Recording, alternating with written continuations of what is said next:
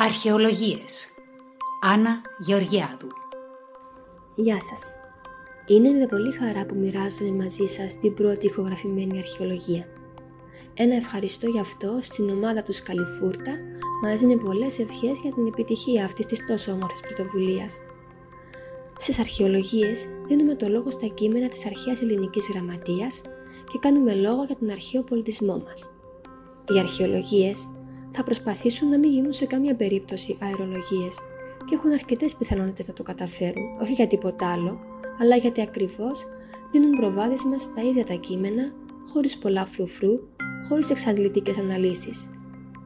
Προσεγγίζουμε λοιπόν τα κείμενα της ελληνικής αρχαιότητας, αυτά που καθόρισαν σε μεγάλο βαθμό το είναι μας, το ελληνικό και το οικουμενικό, με την εμπιστοσύνη και την αγάπη που τους αξίζουν. Λίγο το ελληνικό καλοκαίρι και η προβολή της πατροπαράδοτης ελληνικής φιλοξενίας από τα διαφημιστικά σποτ του ΕΟΤ και του ΚΟΤ, και λίγο που μου έλειψαν οι φίλοι μου αυτούς τους τελευταίους μήνες, ξέρετε, τα συμπόσια και οι συναθρήσεις μας. Για αυτή την πρώτη επικοινωνία μας αποφάσισα να αναζητήσω ξανά τον θεσμό της φιλοξενίας, έτσι όπως περιγράφεται στα αρχαιότερα των λογοτεχνικών μας κειμένων, στα ομηρικά έπι και κυρίως στην Οδύσσεια. Για τον ομηρικό κόσμο, αλλά και για τις αρχαίες ελληνικές κοινωνίες που τον διαδέχθηκαν ιστορικά, η φιλοξενία δεν ήταν καθόλου απλή υπόθεση. Είναι ευρέως γνωστό ότι ο θεσμός ήταν ιερός και προστατευόταν από τον ξένιο Δία. Μέσα από αυτόν δεν προστατεύονταν απλά ξένοι σε ανάγκη, αλλά θεσπίζονταν και σημαντικές συμμαχίες ανάμεσα σε ανθρώπους εξουσίας και συνεπώς ανάμεσα σε βασίλεια ή πολυς κράτη. Θεωρείται μάλιστα πρόδρομος του πολιτικού θεσμού των προξένων, που είναι ένας αρχαίος ελληνικός θεσμός που εξελίχθηκε σε διεθνή και υπάρχει μέχρι και σήμερα. Η Οδύσσεια μας χαρίζει τις πιο εκτενείς σκηνές φιλοξενίας. Στην πρώτη ραψοδία η Αθηνά παίρνει τη μορφή του Μέντη, ενός πρίγκιπα από την Τάφο. Επισκέπτεται τον τηλέμαχο και δέχεται τη φιλοξενία του για να τον ενθαρρύνει να συγκαλέσει αγορά των Achαίων για να διώξει τους μνηστήρες και για να τον πείσει να πάει στη Σπάρτη και στην Πύλο προκειμένου να μάθει για τον πατέρα του, τον Οδυσσέα. Στις δύο αυτές επισκέψεις του, ο τηλέμαχος φιλοξενείται στην Πύλο από τον Νέστορα και στη Σπάρτη από τον Μενέλαο. Την πιο πλούσια φιλοξενία όμως τη δέχεται ο ίδιος ο Οδυσσέας από τους Φέακες, όταν φτάνει ναυαγός στο νησί τους και η νεαρή κόρη του βασιλιά, η Ναυσικά, τον οδηγεί στο ανάκτορο, όπου ο βασιλιάς Αλκίνος τον φιλοξενεί πλουσιοπάροχα προτού ακόμη μάθει ποιος είναι και διοργανώνει προς τιμήν του ακόμη και αθλητικούς αγώνες.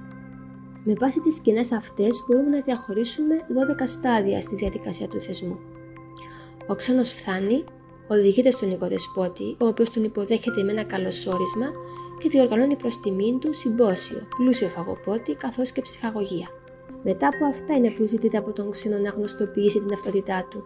Ακολούθως του προσφέρεται λουτρό, ρούχα και κρεβάτι για να κοιμηθεί. Ένα θρησκευτικό στοιχείο, συνήθως μια θυσία, επισφραγίζει την ιερότητα του θεσμού, ενώ τα δώρα που προσφέρονται στον φιλοξενούμενο είναι ιδιαίτερα τιμητικά και αποτελούν τεκμήρια της φιλίας, της συμμαχίας που δημιουργήθηκε. Ο φιλοξενούμενος ευχαριστεί με λόγια επενετικά και η διαδικασία ολοκληρώνεται με τη βοήθεια που παρέχεται στον ξένο, ούτως ώστε αυτός να συνεχίσει και να ολοκληρώσει το ταξίδι του. Πρέπει ωστόσο να αναφερθεί ότι όλα αυτά δεν ακολουθούνταν παντού και πάντα κατά γράμμα και ότι στις φιλοξενίες δεν εμπλέκονταν μόνο οι ψηλά ιστάμενοι των αρχαίων κοινωνιών, αλλά και άνθρωποι κατώτερων τάξεων, όπως δούλοι, αλλά και θεοί. Σας αποχαιρετώ με ένα αγαπημένο απόσπασμα από την άφιξη του Οδυσσέα στο νησί των Φεάκων. Ας με επιτραπούν πρώτα 4 στίχοι από το πρωτότυπο αρχαίο κείμενο, τα πρώτα λόγια της Ναυσικάς προς τον Οδυσσέα. «Ξύνεπι ούτε κακό ούτε άφρονη φωτιέικας, ζεύς ταυτός νεμιόλουβον Ολύμπιος ανθρώπισιν, εσθλήσει δε κακίσιν όπως εθέλησιν εκάστο, και που σύ τα γέδοκε, σε δε χρή τετλάμεν έμπης». Δηλαδή, σε μετάφραση αργύρευτα γιώτη, «Ξένε που μήτε ασύστατος μήτε κακός δε δείχνεις, στον κόσμο την καλοτυχιά μοιράζει την οδείας, και σε καλούς και σε κακούς του καθενού όπως θέλει, και σένα αυτά που σου δώσε χρωστάς να τα αποφέρνεις». Η φιλοξενία έχει ήδη ξεκινήσει, εκεί στην Ακρογιαγιά, όπου η νεαρή πριγκίπισσα είχε πάει με τις φίλες της. Έπεσαν τόποι όταν ξαφνικά είδαν τον γυμνό ναυαγό Οδυσσέα. Τα άλλα κορίτσια τρόμαξαν. Η Ναυσικά όμως τον προσέγγισε, τον άκουσε και του μίλησε. και στη συνέχεια του είπε: «Ωστόσο, μια και πάτησες σε τούτη μας τη χώρα, δεν θα σου λείψει φορεσιά μη τ' άλλο που ταιριάζει σε παθιασμένον που έρχεται με θερμοπαρακάλια. Την πόλη θα σου δείξω εγώ και ποιοι εδώ ζουν θα μάθεις.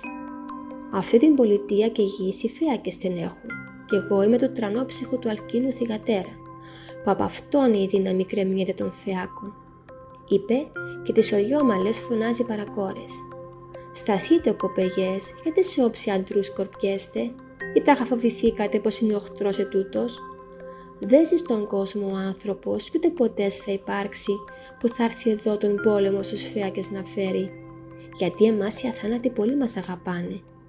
Απόμακρα του πέλαγου την άκρη κατοικάμε και με τα μας αληθνητοί δεν σμίγουν εδώ πέρα.